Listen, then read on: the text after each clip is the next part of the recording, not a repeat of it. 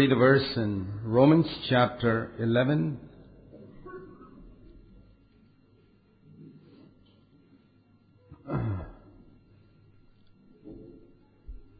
You know that to grow healthy physically, we need a balanced diet. It's the same spiritually. And a lot of problems among Christians come because they have certain favorite themes or subjects in the Scripture which they go to often, favorite verses, and think only of those. The result is an imbalance in their life, problems. In fact, most of the cults in Christendom have arisen through some one verse or one side of truth magnified out of all proportion. If you look at most of the cults that use the Bible as their base and basis, you'll find that they use the Scripture but blow it out of proportion to everything else in Scripture. And then, of course, you get a wrong doctrine. Can you get a wrong doctrine from Scripture? Yes, you can. The devil quoted Scripture to Jesus, and that was wrong. Jesus countered it by saying, it is also written. And then you get the whole truth. So here in Romans 11 and verse 22, it says, behold the kindness and the severity of God.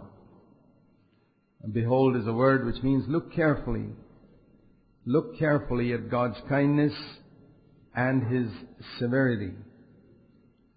And you know how our natural tendency is only to look at His kindness, because that comforts us more. And if you are discouraged, that's certainly something you need to look at, because He's infinitely kind. His mercies are new every morning. But if you keep on looking at that, and you don't see anything about God's severity, I feel that you may come to the place where you could lose your salvation. I personally, no doubt in my own mind about that. Because when a person doesn't understand the severity of God, he plays around with sin. And he just keeps on meditating on God's kindness. And the end result is, he's lost. He may have been once saved, but he finally goes to hell forever. So it's very important that when we think of the grace of God, that's not the only thing mentioned in the New Testament. The New Testament also speaks about the fear of God or reverence for God. So if the grace of God is balanced with your understanding of the reverence of God or the fear of God, then you have a balanced development. How do we become holy? Romans chapter 6 verse 14 says, sin shall not rule over you or be your master when you are under grace. So you can't become holy without the grace of God. Grace is God's power that helps us to overcome sin, that helps us to overcome our fallen nature. And grace is the power that keeps us from falling. But the Bible also says in 2 Corinthians 7 and verse 1 that if you want to perfect holiness, you can do that only in the fear of God. Therefore, having these promises, beloved, let us cleanse ourselves from all defilement of flesh and spirit, perfecting holiness in the fear of God. So, I understand from that verse, you just can't become holy if you don't fear God.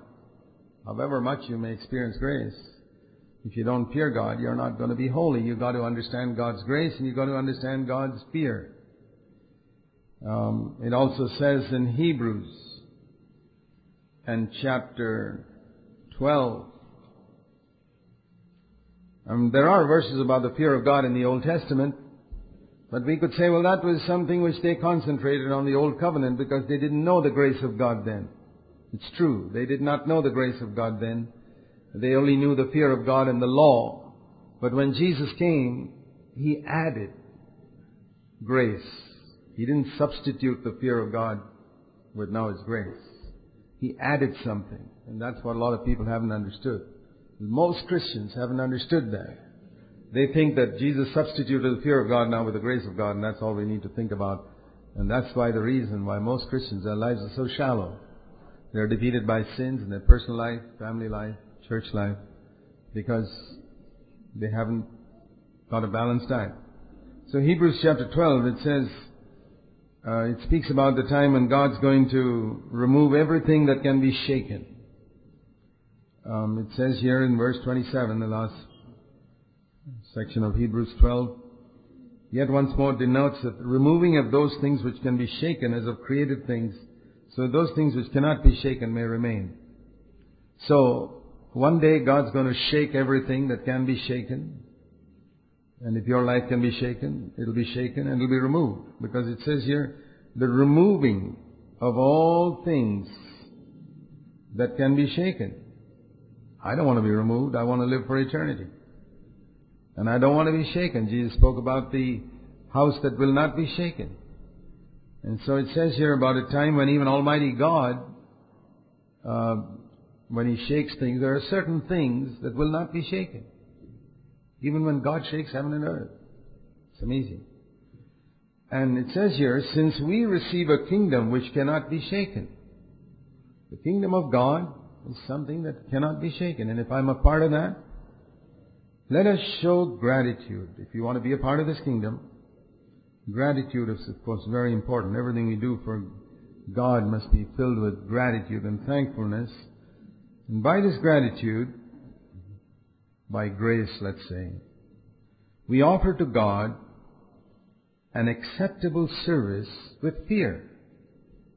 You see how the two go together? With reverence and awe. Because our God is a consuming fire. It's a fire of love and it's a fire of purity. See, when I think of the early Christians, I'm talking about the early apostles, they were not very mature when they were filled with the Holy Spirit. And yet, they didn't know all the doctrines that we know, because the New Testament was not even written on the day of Pentecost. There are a lot of things you and I know about doctrine which Peter did not know probably till he was 50 or 60 years old. And yet, how is it that he lived in freedom from sin? Those early Christians. See, the reason was those early Christians were all from the Jewish community. And from childhood, they had been drilled by their parents and their leaders in the fear of God.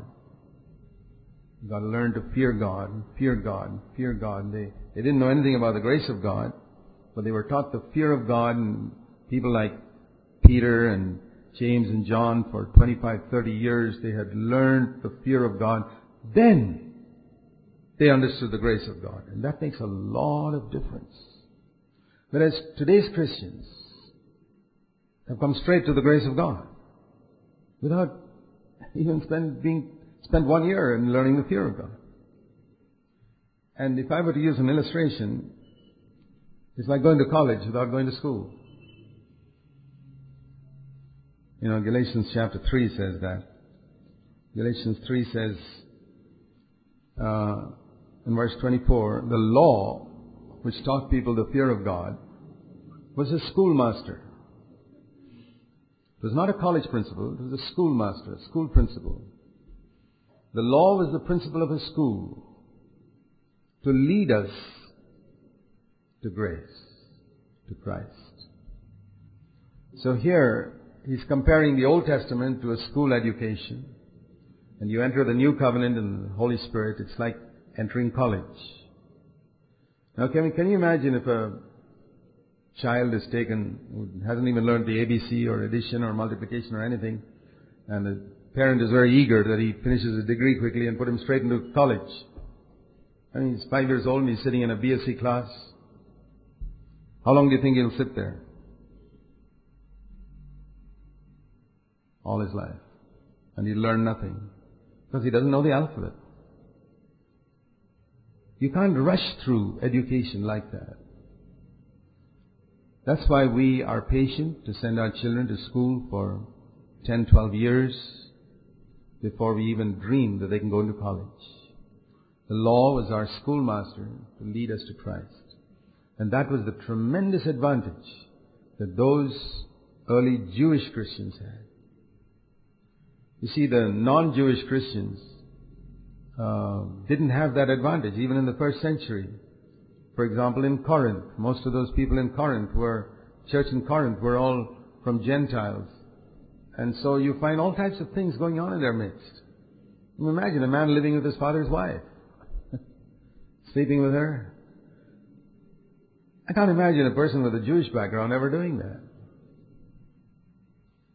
And when I see the horrible things that I hear some believers do nowadays, I can't imagine Jewish Christians doing that. Or Jews doing that. God-fearing Jews. Can you imagine Elijah, if he were living today, sort of secretly clicking on internet pornography? Elijah, under the Old Covenant? Or can you imagine Moses or John the Baptist fooling around with women or playing the fool with money, cheating? I can't. Because though they knew nothing, their knowledge of God's grace was zero. But their knowledge of God's fear was very large. And the Bible does not say that the grace of God is the beginning of wisdom. The Bible says the fear of the Lord is the beginning of wisdom.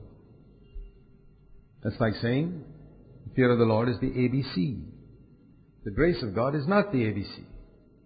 So if you try to get the grace of God before you've learned your ABC, you're going to have a faulty understanding.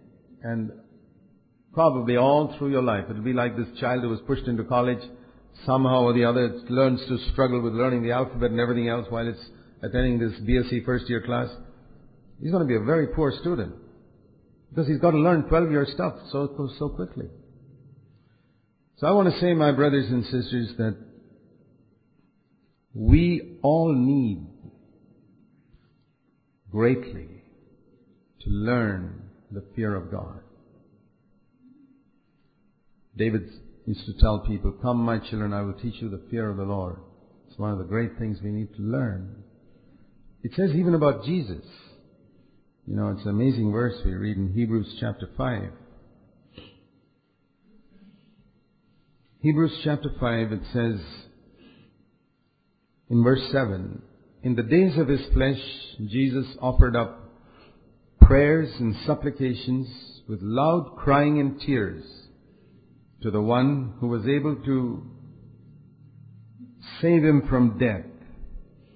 And he was heard because of his godly fear." Why were Jesus' prayers heard? The standard answer that all Christians, most Christians would give is, He's the Son of God. But that's not what the Holy Spirit says. The Holy Spirit says that there was no partiality with God, and God did not treat Jesus any different when He came to earth as a man. He came to earth as a man and He lived as a man, and He didn't get any special treatment. It's very important to remember, He didn't get any special treatment. What God did for Jesus, He'll do for you if you fulfill the same conditions. And Jesus learned the fear of God. And if the fear of the Lord is the beginning of wisdom, then it says in Luke chapter 2, the child grew in wisdom in Nazareth. That means he must have grown in wisdom because he learned more and more the fear of God. And here it says his prayers were heard because of his godly fear. Imagine Jesus on earth who had never sinned, living in such godly fear. And that's the reason why he says he prayed with loud crying and tears. People who have a fear of God, there's a lot of loud crying in their prayer life. People who don't fear God, there's no such loud crying. As a casual attitude to Jesus, like a buddy, put your arm around Jesus and say hi. These are the guys who've got no understanding of God at all. The more you know God, the less you think He's your buddy to put your arm around Him and say hi. the more you learn to worship Him. We have a shallow Christianity today which has lost that fear of God. It's a very, very sad thing. Look at the songs we sing very often nowadays. All these modern choruses, some of them are excellent. But if you notice, many of them, the element of the fear of God is absolutely lacking. And some of them are so trivial. You've heard me mention this before. Talk to Jesus as if He's some type of lover. Oh, I can't do without you. I can't live without you. And the word Jesus is not even mentioned in the song. You don't know who you're talking to. It's amazing. Written by people who have no fear of God but got some ability in music. And there are multitudes of Christians who love singing them. Because they themselves have no fear of God. They don't know God. They know somebody who they think is Jesus. It's not the real Jesus at all.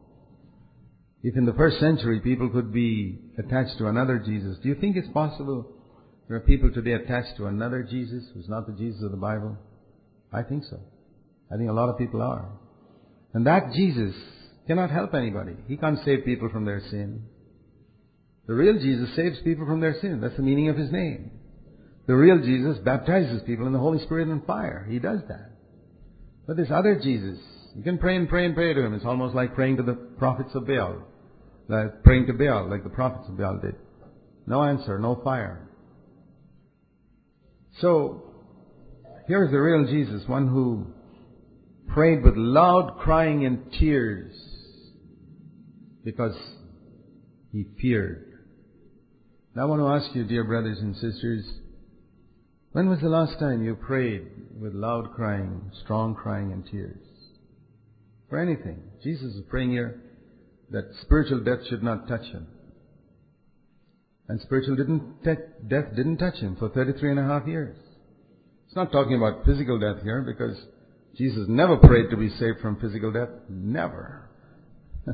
Even martyrs are bold to go to physical death. Why can Jesus be scared of that? The death He hated and avoided was spiritual death. Spiritual death means darkness, that which belongs to the devil. Jesus hated it.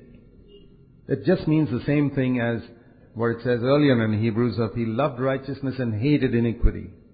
He hated iniquity means He hated spiritual death. But He came as a man, and from that purity of heaven where there was no spiritual death, into a slum called the earth, full of spiritual death. And He didn't want to be touched by it. It's something like if you were brought up in extremely clean surroundings and you suddenly went and lived in a slum, and all the time you're reacting to everything around you. I don't want to touch that, and I don't want to sit here, and I don't want to drink from that cup. Everything is so filthy, and you're so careful because you've been brought up in such clean, hygienic surroundings. That's exactly how Jesus felt. Now, a person who's lived in that slum all his life, he's not bothered. He sits anywhere, eats anything, rolls around anywhere, and that's how a lot of Christians are. They have grown up in this slum called the earth where sin is all around, and that there's no desire to be saved from that. Oh, Father, please save me from this, save me from this. All around I see this. He prayed and he prayed and he prayed, and spiritual death did not touch him. Because that was the proof of his godly fear. God hears such prayers. God really hears such prayers. I tell you this, I believe with all my heart that what God did for Jesus, He will do for you and me if we have the same attitude towards spiritual death that He had. He prayed with loud crying and tears to be saved from spiritual death, and He was heard. For 33 and a half years He was heard. It never touched Him, but it wasn't automatic. He didn't have some type of Teflon, non-stick type of nature where sin couldn't stick. I wish it were like that for us, but it isn't. Sin sticks very quickly to us. We're not non-stick. There is no such Teflon where we have to resist it. We have to resist it. And Jesus resisted it. He Himself came without any Teflon non-stick coating. He resisted it constantly. I can imagine many nights Jesus would have been praying with loud crying and tears, like in Gethsemane. Because that was the most important thing. Just like people today cry out to God, Lord, give me a bigger house, give me a better car, and give me a beautiful wife, and give me this job and that job. That's how Jesus prayed to be saved from spiritual death. The only thing is these folks are praying for something different. Something earthly, like all the heathen pray for. What do you think all the prayers of all the non-Christian people in the world are? Do you think they're praying for holiness? Not one of them. They are also praying for better houses, bigger cars, and to become millionaires, etc. There's a great deception that that religion has come into Christianity today. And dumb Christians sit with open mouth and swallow that. It shows they don't have the fear of God. They haven't seen Jesus. It's another Jesus being proclaimed in Christendom today. I want to say to you, brothers and sisters, let's learn the fear of God if we are to go further. One more verse in 2 Corinthians chapter 5. 2 Corinthians chapter 5 we read, Paul is speaking about,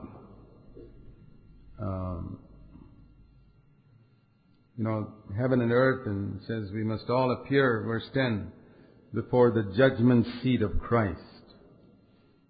When you think of appearing before the judgment seat of Christ, do you have the same reaction that Paul has when he thinks about that? Now here is a man who could say in verse 9, we have only one ambition, that is to please God. Paul's ambition was not to have a better house or a better means of transport. His ambition was to please God. He had one passion in life, and he had no time for secondary ambitions. One passion in life, to please God. 2 Corinthians 9. He says, and the interesting, 5:9, an interesting thing he says here is, whether I'm at home in heaven or absent from heaven here on earth, it doesn't make a difference. When I get to heaven, my ambition will be to please God. I mean, we all know that. When we get there, that will be our ambition. But the wonderful thing he says is, here when I'm on earth, my ambition is no different. Absolutely no different. I mean, in heaven I'm not going to long for a bigger house or a better car. Well, I don't long for that even here on earth, Paul says. Isn't that great? He said, the same ambition I'm going to have for all eternity in heaven, I've got right now, because I've become a creature of eternity. I've been changed from a creature of time to a creature of eternity. I've been changed from a child of Adam to a child of God. And now my ambition is the same as Christ's. As Jesus Christ. I have the mind of Christ. How many Christians do you think have the mind of Christ today? The mind of Christ was not always longing for more money and more prosperity like we hear today. He was longing for more, to please the Father in everything. Paul had that mind of Christ. We have this ambition because we must all appear before the judgment seat of Christ, verse 10, so that everyone will be rewarded for his deeds done in the body, whether they are good or whether they are bad. Therefore what? Therefore we know the fear of the Lord. And we are made manifest to God. He says, God sees everything in me. And I know His fear. And we're not trying to, verse 12, commend ourselves to you. See, Paul had that attitude. He says, I couldn't care less what you fellas think about me. I live before God's face. And that's the thing that matters. Now I want to turn to an Old Testament example in Genesis in chapter 22. In Genesis chapter 22, this is a very interesting chapter because of two reasons. One, it's the first place in the Bible where, and in fact I think it's the only place in the Bible, well, you could count Hebrews 5, but here's the first place anyway, where God Himself gives a certificate about somebody. He fears me. He gave that certificate about Job. And as we just read, the certificate about Jesus Himself in Hebrews 5. The Lord said that about Job in Job chapter 1. But here, in the first time in the Bible, someone is called a fearer of God. is here in Genesis, where God Himself gives that certificate, is in Genesis chapter 22, where God says, in verse 12, middle, "Now I know that you fear God." My brothers and sisters, imagine if Almighty God could say that to you. Boy, I'd give anything in the world to get that certificate. All your degree certificates and doctorate certificates are trash compared to this certificate from God. Now I know that you fear me. I hope you're willing to give anything in the world to get that certificate from God. That's the first place in the Bible where the fear of God is, where a person is spoken of as fearing God. The second thing is that this is the first place in the Bible, in this chapter, where the word worship is used. And, he says earlier on in verse 5, "I'm going to go up there," and the last part, "and worship." That's another thing which is one of the most misunderstood words in Christendom today. A lot of Christians don't know what grace is. And I'll tell you this, even less Christians know what worship is. I would say that 99.5 or 99.9% of Christians think that worship is what we do on Sunday morning. I shared a message on that some time ago, that was not worship, that was praise. And that's thanksgiving. There are 3 different words used in the Bible: thanksgiving, praise, and worship. And what we do on Sunday morning, I'm not disturbed that people call it worship because I understand what they mean. So I'm not going to be sticky about that. But what I say is, if you think that's all there is to worship, you're going to miss something. So if you think I worship the Lord because I had a great time singing together and the music was all great, you've missed something. You had a great time praising God, sure. You had a great time expressing your thanksgiving, but that wasn't worship. No. Worship is mostly done in silence, without any drums or music, and mostly when we are all alone before God. So, and it's connected to the fear of God. You see, and so if people don't know the fear of God, obviously they're not going to be serious about worship either. And when Jesus said that the Father is seeking all over the world for those who will worship Him in spirit and truth, what do you think that verse means? Do you think the Father is looking all over the world for people who have drums and keyboards and... Well, if He was looking for that, I think He was pretty disappointed for 19 centuries. Because most of that has come up only in the 20th century. I don't think He was looking for that. Well, what was He looking for? Was He looking for people to raise their hands and clap their hands? What does it mean when it says God is a spirit and the Father seeks all over for those who will worship Him in spirit and in truth? That's different from the sacrifice of praise, the fruit of our lips, giving thanks to His name. That's important. But worship is something different. So I just want to share something of that with you. Here is a man who is called, the first person in the Bible, who is called the fearer of God. So I presume we can understand something. Just like Abraham is called the father of faith. A lot of things we can learn from Abraham about faith, that when God said He's going to have a son, he said, Amen. When God says something, we believe it, and he got it. So he's the father of faith. And the Bible says, even though he was so weak and helpless and his wife was barren, he gave glory to God by believing that what God had said, God would do. Not what God had said I would do. Notice that. He believed that what God had said God would do. If God's promised to give me victory, He will give me victory. He will keep me from falling. It's not me keeping myself from falling. Abraham didn't think he could produce a son on his own, and I don't ever believe that I can get victory on my own. It's He who keeps me from falling. It's He who will save me from my sin. That's the mistake a lot of people make. They're themselves trying to be saved from sin. It's like trying to climb out of a 1,000-foot pit. You just can't do it. Somebody else is to pull you out. It's God who gave Abraham a son, and it's Jesus who saves us from sin. It's Jesus who fills us with the Holy Spirit. So, when Abraham is called a fearer of God, here are a few things that I saw as I meditated on this chapter. And 7 things that I'd like to share with you. Number 1, one who fears God is one who listens to God.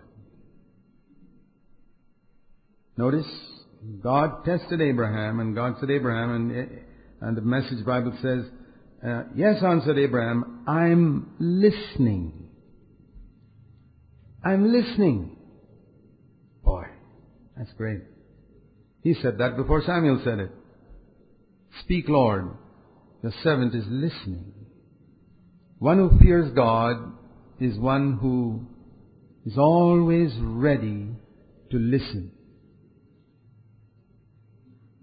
It's like God calls me and I drop everything and I say, yes. You see that often in somewhere out of the blue, God would say, Abraham, and he'd drop everything and say, yes, Lord. Do you have that attitude? I tell you, I know many a time when I have failed. I'm doing something which I think is very important. Sometimes even writing a Christian article. And God says, stop. Just talk to me for a little while. And I have sometimes said, Lord, just hang on. Just let me finish this. 10 minutes, I'll be over. And the 10 minutes are over and I finish my article. And I look around for the Lord, He's not there. The sense of His presence, which was so near 10 minutes earlier, has gone. And it's taught me that I don't have God at my beck and call. Hey, God, why does it say, seek the Lord when He can be found? Does it mean He can be found anytime? Why does it say, call upon Him when He is near? I tell you, I have learned that lesson by failure. And I say, God, let it never happen again in my life. When you call me by name, I drop everything and I say, Lord, yes, tell me. The most important thing in the world must be dropped. And I tell you, it has practical benefits too. The other day, I was going to do something or read something, and again, that voice said, spend a little time with me. So I dropped it. I said, okay. And most of the time when I'm spending time with the Lord, I don't talk. I listen. You know why I listen? For one simple reason, that God is holier than me. When you speak to somebody who is 1,000,000 times holier than you are, what do? Listen or talk?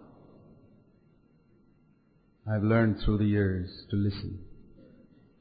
A lot of people, when they pray, prayer is like a telephone call. It's like calling up someone and you speak to them for half an hour. This. Okay, bye. That's how a lot of people pray to God. They don't hear one single thing. You know, it's such an insult even to speak to an ordinary human being like that. You pick up the phone and keep on talking for half an hour and then put the phone down and say bye. Do you know how many Christians insult God every day by going through their long prayer lists, and 1 hour, 2 hours, they say so many things to God, or 15 minutes, whatever it is. Amen. They haven't given a chance for God to say anything to them. I gave up that type of praying ages ago. I listen. Because I've learned through the years, even when I was a young man, when I sit in the presence of a godly man, I'll get a lot more by listening to him than by talking to him. So what about when I sit in the presence of God?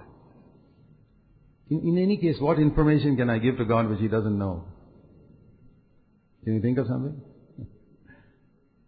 What can I tell Him? He knows everything. I mean, I tell Him so that I get it off my chest, that's all. That's the only reason, not to inform Him. Otherwise it will be weighing down on me. I say, Lord, I pass it on to you, finished. But otherwise there's nothing He doesn't know. But I tell you, there are a lot of things I don't know, which I can learn if I listen. And so when God said Abraham, Abraham said, yes, Lord, I'm listening. That's the first mark of a man who fears God. And I'll tell you this, I never knew how to listen to God when I didn't fear Him. And I can guarantee, the less you fear God, the less you listen to Him. You will ask Him for 10,000 things. People who don't fear God can ask Him for 10,000 things. But those who fear God ask Him for very little. They listen, and He adds more than they need to them.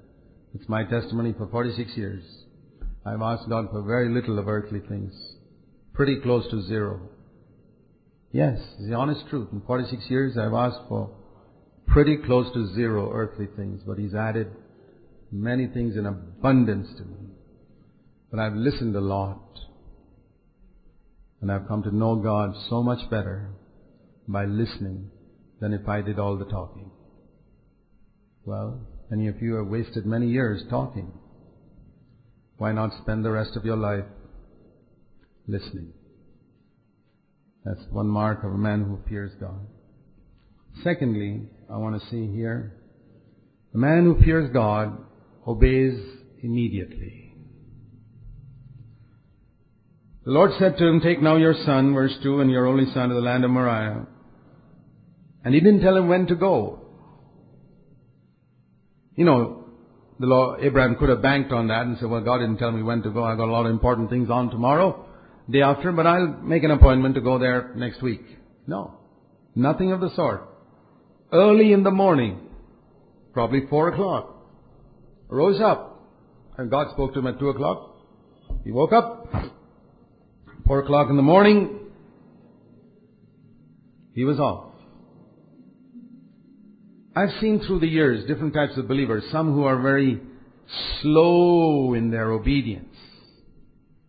They obey, but they think about it, and sometimes they use spiritual language and say, we are praying about it. Sounds very spiritual. Well, what it really means is, I don't feel like obeying right now.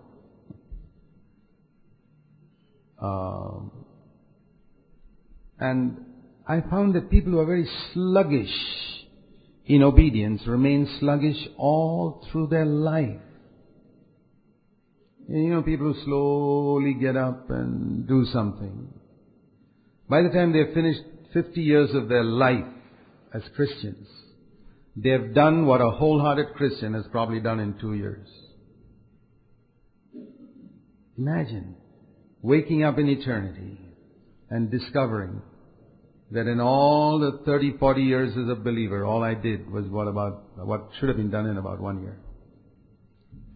When I look at the life of the Apostle Paul and see the fantastic amount he accomplished, even though he was an unconverted man for 30 years and he got converted and came to know Christ only around 30 years of age. Most of us have come to know the Lord much younger. I came to know the Lord when I was 19. Paul came to know the Lord when he was 30. And Paul died about 67, and I'm pretty close to that now. Boy, well, what a lot he accomplished. Even though he was converted long after I was converted in terms of age. There I see how much God can do through a man totally yielded to Him. Through one man. I remember hearing, was it D.L. Moody perhaps? Somebody said in his presence once when he was a young man. D.L. Moody was a great evangelist in America 150 years ago, 120 years ago. And somebody said in his presence when he was a young man, the world has yet to see what God can do through a man who is totally surrendered to Him. The world has yet to see what God can do through a man who is totally surrendered to Him. And Moody listened to that and said, I'm going to be that man. I'm going to be that man who will have no desire or ambition of my own. It's going to be God all the way. And you know, God did a lot through one man. And when I study church history, I find though it's true that the body of Christ is large, there are many believers, and though it is God's perfect will that every part of the body should be healthy, strong, that the left hand should do what the left hand should do, the right hand should do what the right hand should do, and the ear and the eye and every part should do what it's supposed to do, in actual fact, it has not happened like that. When I study church history, I find it is certain outstanding individuals through whom God has been able to accomplish His work. That if you remove, say, 20, 30 people from Christian history would have been very different. I mean, think if you just removed Paul. Paul didn't exist. Or take away some guy like John Wesley. Didn't exist. Or some person like William Booth or Charles Finney. Just few people like this. Or Sadhu Sundar Singh or someone like that. Or Amy Carmichael. Just take them out. They didn't exist. Or Mother Teresa. Someone like that. Supposing they didn't exist. Just these few people. Can you imagine what a tremendous loss would have been Christianity? 10,000 other Christians couldn't have done what these people did. Because they were wholehearted, radical. And God was able to do mighty things because they were immediate in their obedience. I want to encourage you, my brothers and sisters, when God tells you something, obey immediately. Don't wait. If you're not sure about God's will, by all means, wait any length of time. But once you're sure, don't wait. Get into the habit of immediate obedience. You heard something, do it. So that's the second thing I want you to see about one who fears God is one who obeys God immediately. Early next morning. You can hear something in a meeting like this. Nobody else hears it. And that's how it was with Abraham. Nobody else heard. Sarah was sleeping next to him. She didn't hear what God said to Abraham. And the person sitting next to you in a meeting won't hear what God's saying to you. Right now, God's saying something to you, and the person sitting next to you does not know what God's saying to you. It may be your wife, husband, brother, sister. It doesn't know what God's saying to you, but you know. It's something God's told you to do. When are you going to do it? If I were you, I'd do it the first thing after the meeting. You got to apologize to somebody? You got to return some money that doesn't belong to you? Don't wait. Fear God, you obey immediately. Number 3, it says here, it doesn't actually say, but from the silence, some things we see from silence. It says when Abraham got up early in the morning and went off with his son, I have the feeling that Sarah was still asleep. Can you imagine what would have happened if he had woken up Sarah and said, Sarah, I just want to tell you something. I'm just going to take our son to kill him in a few minutes. I think we'd have had a fight there in that house because she hadn't heard God. It's not because she was not spiritual, but sometimes our wives haven't heard God. And don't tell them, burden them with things which they can't understand. See, a man who fears God is freed from his attachment to his relatives. That's what I wanted to point out here. A man who fears God is freed from attachment to relatives. There are very few people like that. I've seen a lot of fine Christians. When it comes to the crunch, it's what Daddy and Mommy says. Oh, well, let me consult my wife. Well, you can do that. But Abraham didn't. God had told him something, and he didn't want to burden his wife with something she wouldn't be able to understand. He didn't want to consult her. I tell you, if your parents are God-fearing, boy, you certainly should listen to them. If they know the grace of God and they're wholehearted disciples of Jesus. But if they're not, I want to ask, I've seen so many fine young people who seek advice and they look very spiritual, but then they place so much value in spiritual matters on the advice of unconverted parents. I can't understand that. You think they're wholehearted believers, but when it comes to marriage, you say, well, my parents' opinion is more important than the opinion of the elders in the church. Fine. I hope your parents are spiritual, more spiritual than the elders in the church, then it's fine. But otherwise, they're not going to give you the advice which is best for you. And you can miss God's will for all your life. I've seen numerous cases like that. I'm not saying they have unhappy marriages. They just live on God's second best or third best for the rest of their life. Because at some crucial point in their life, they chose to get the advice of some carnal parent or relative instead of God or godly men. Well, I'm not asking you to live in regret over the past. I said just don't do that anymore. Don't mess up the rest of your life. You can't do anything about the past, but you can make sure you don't mess up the rest of your life. Value the opinion of godly people if you ever want to consult somebody. And Abraham knew that Sarah wouldn't be able to handle that. She would give her own opinion as a mother, not as a woman of God. And so he said, well, I don't want to get her opinion.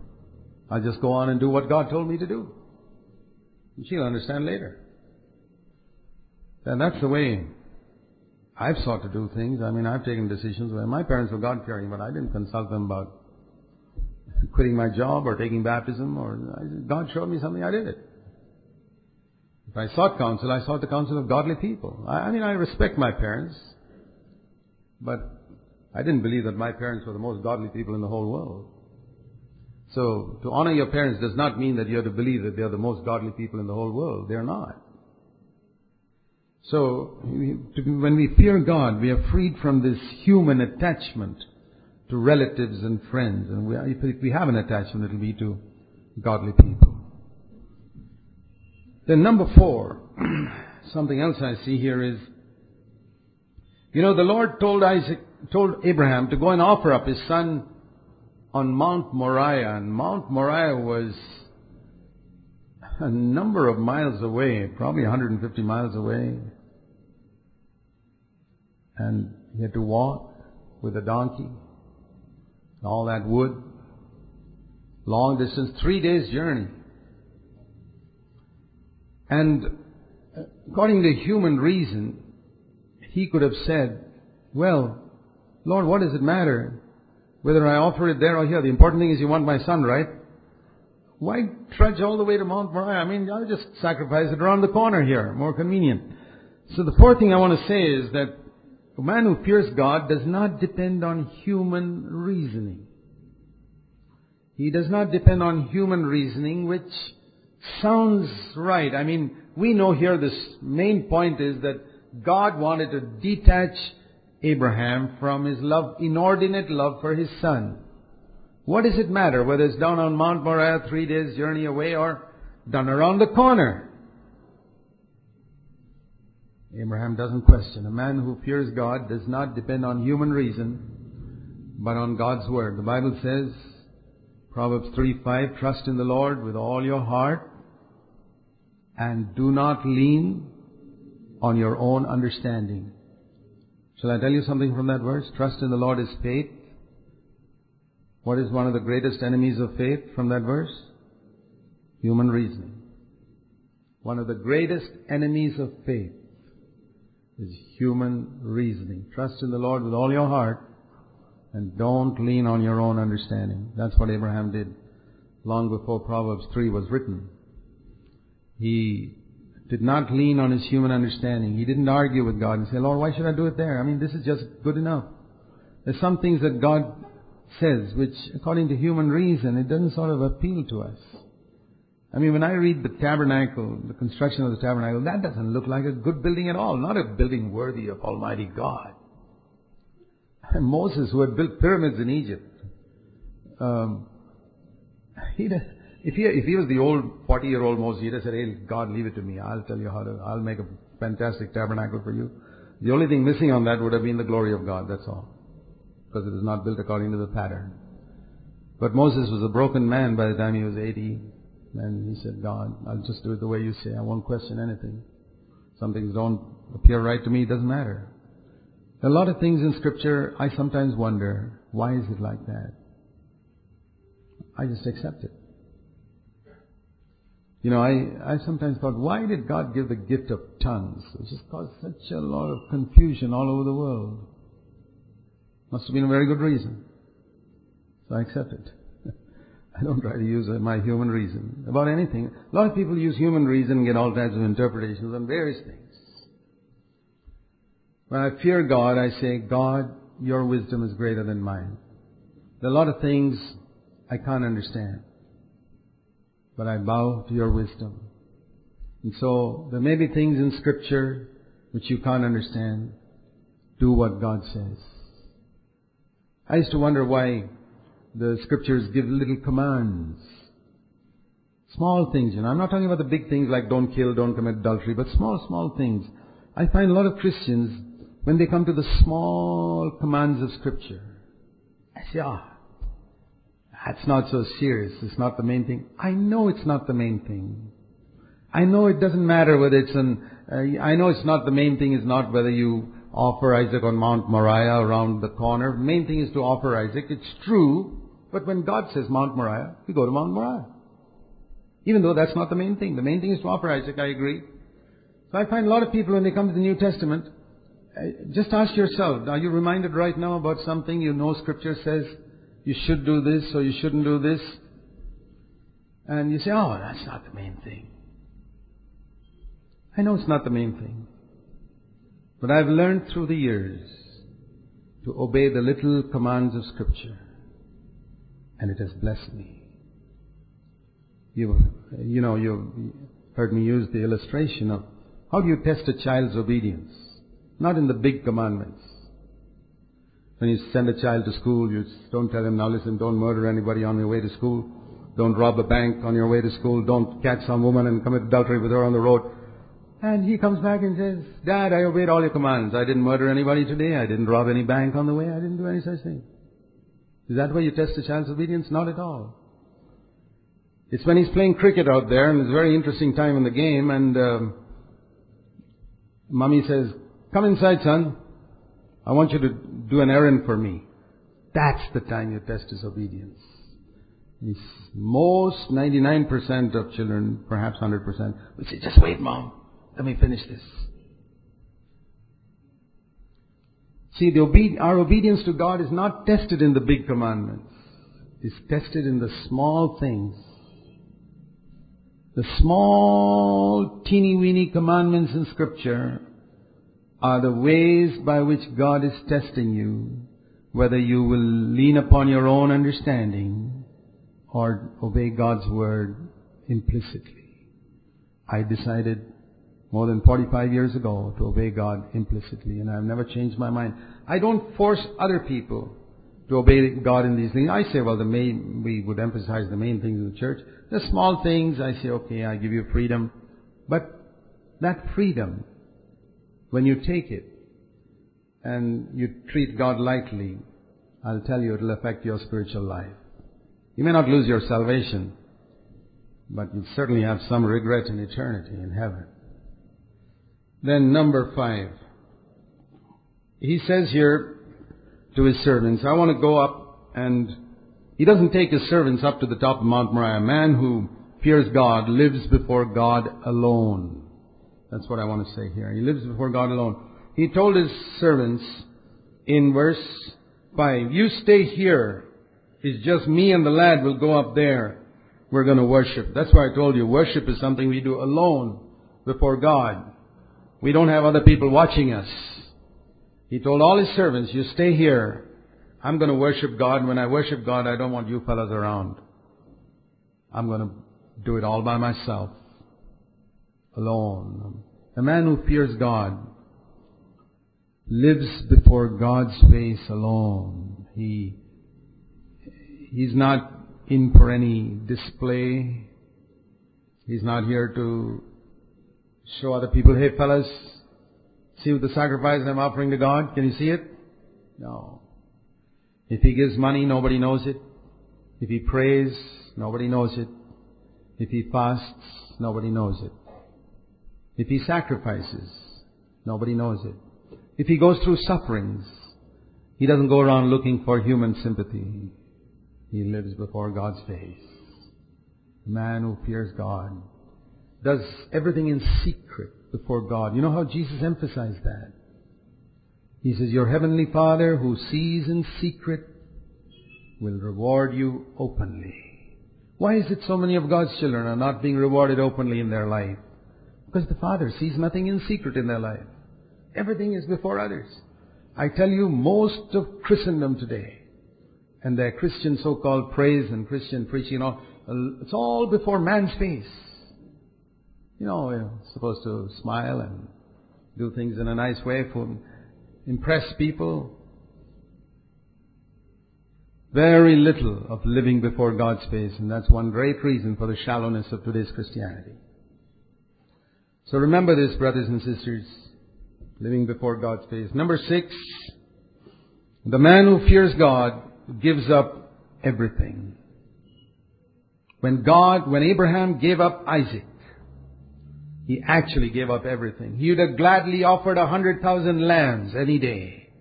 He'd have offered up himself. When he gave up Isaac, he was giving up someone whom he loved even more than he loved Sarah. He was the darling of his heart, the joy of his life. When he gave up Isaac, it was like giving up everything. And the man who fears God is one he doesn't give 10% like they tell you got to give. That's Old Testament, brother. 10%? No. Abraham lived long before that. He knew. The people who say, Abraham gave 10% to Melchizedek, so brothers, we must tithe. Abraham gave everything to God. He didn't tithe. He didn't give 10% of Isaac to God. He gave everything. It's all these wrong understandings people have. And that's why they live in the old covenant, defeated lives. But Abraham gave everything. He said, Lord, all that I have is yours. And the wonderful thing is, God didn't take him. God didn't take Isaac. You give everything to God and God says, okay, you can use some of that for yourself. And that's how we use. We don't have to put all our money in the offering box, but we certainly have to recognize that everything we have belongs to God. All that we have. And so when we give Him, we're not doing Him a favor. We're just giving Him what belongs to Him. And lastly, the man who fears God is flexible and not rigid. What do I mean by that? That means if God changes His mind and says, okay, don't sacrifice him, He says, fine, I won't sacrifice. See, some people, there's no flexibility in their life. You see, God said something like this 20 years ago. We've got to keep doing the same thing for the rest of our life, world without end. No. God may say, no, that's enough. You've done that enough. Now you do something else. God told Joseph to go down to Egypt. He told Jacob and his family to go down to Egypt. And one day He told them to get out of Egypt in Moses' time. God told Elijah, go and hide yourself in the wilderness. And then one day He said, show yourself to Ahab. God changes. We must be willing to change. He told Nineveh through Jonah, I'm going to destroy you. When Nineveh repented, He said, I'm not going to destroy you. We've got to accept that. Jonah couldn't accept it. The man who fears God is flexible. He's sensitive to the Spirit. He doesn't say, oh, well, the Spirit did it like that then. He's going to do it like that now. Have you noticed how Jesus healed the sick? He didn't always open blind eyes the same way. Sometimes He said, go and wash in the pool of Siloam. Sometimes He spat and put some mud on his eyes. And sometimes He just opened it like that. And sometimes He healed him in 2 stages. Okay, stage 1, you see a little bit, you see men like trees. Okay, stage 2, you're healed. What does this teach us? Is it because Jesus couldn't do it straight away? It's because Jesus was listening to the Spirit. Man who's listening to the Spirit is flexible. He doesn't see somebody else do it that way, so I do it that way. These are mechanical people who live under the law. They live by rules. The man who fears God is led by the Spirit. God says something, I do it. Here it is, Lord. God says, okay, that's enough. I remember years ago when I was about 23 years old, God said to me, you're not to get married or have any children. I said, fine. And for years, I thought that was for life. But for years and years, and I realized later on that it was only so that I wouldn't accept any proposals that came to me at that time. Another day, God said, get married. I said, fine. I'm thankful I did. Okay, let's pray.